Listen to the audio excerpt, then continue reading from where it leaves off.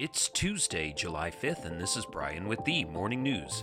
Give us 5 minutes and we'll give you the headlines you need to know to be in the know. Late Monday, police apprehended a person of interest in a shooting at a July 4th parade in a Chicago suburb that left at least 6 people dead and more than 24 wounded. Chris Cavelli, spokesman for the Major Crimes Task Force in surrounding Lake County, said earlier in the day that the shooter used a high-powered rifle that was recovered from the scene and that he had been difficult to see from his position on a rooftop. North Shore Highland Park Hospital received 26 people wounded in the attack, 25 of whom had gunshot wounds, according to medical director Brigham Temple. Their ages ranged from 8 to 85. Meanwhile, President Biden said in a 4th of July address that many Americans are worried about the divisions roiling the country, but the U.S. has the power to choose a unity of purpose. Mr. Biden, speaking to military families at a barbecue on the South Lawn of the White House, said, "Each day we're reminded there is nothing guaranteed about our democracy, nothing guaranteed about our way of life. We have to fight for it, defend it, and earn it by voting." The president appeared to reference the Supreme Court's recent decision to overturn Roe v. Wade. He spoke about an ongoing battle for the soul of America, one of his 2020 campaign themes, and said, "I know it can be exhausting and unsettling, but tonight I want you to know that we are going to get through this."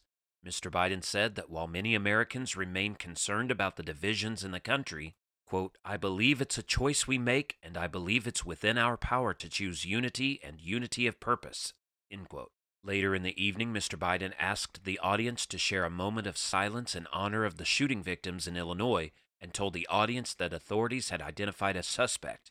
"We've got a lot more work to do," he said. "We've got to get this under control."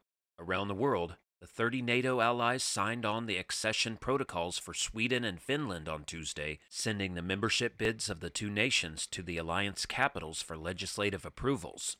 The move further increases Russia's strategic isolation in the wake of its invasion of neighboring Ukraine in February and military struggles there since.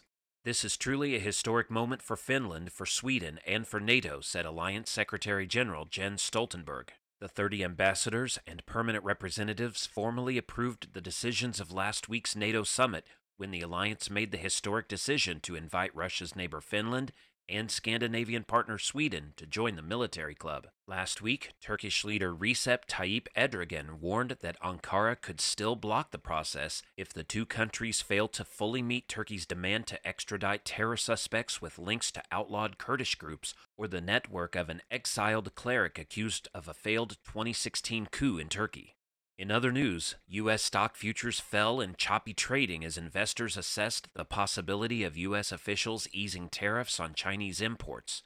Futures for the S&P 500 fell 0.6% Tuesday to start the trading week after the U.S. stock and bond markets were closed for the Independence Day holiday. Contracts for the Dow Jones Industrial Average lost 0.5%, and futures for the NASDAQ 100 declined 0.7%. The U.S. stock market kicked off July trading on a positive note Friday, but investors say they are bracing for more pain ahead this year.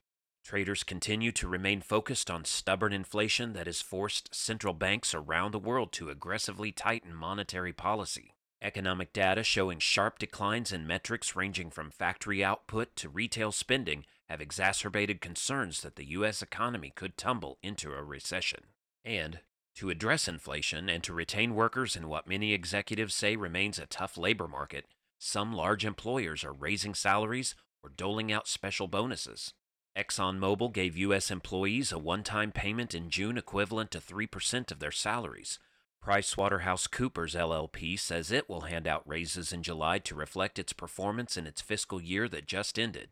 Microsoft Corporation told employees this spring it planned to nearly double its global budget for merit-based raises. Some executives have expressed concern in recent weeks about a possible economic slowdown, and companies such as cryptocurrency exchange Coinbase Global have recently laid off workers. Even so, many corporate leaders say business is strong and that higher pay is needed to reward employee performance, keep up with pay at rivals, and to reflect that staffers are paying more for gasoline, groceries, and other living expenses. Now you know, and you're ready to go with the morning news. These headlines were brought to you today by Podmeo. Start your podcast easily at podmeo.com, the world's #1 podcast hosting. Subscribe to this daily morning brief on Spotify, Apple Podcast, and themorningnews.com. Thank you for listening.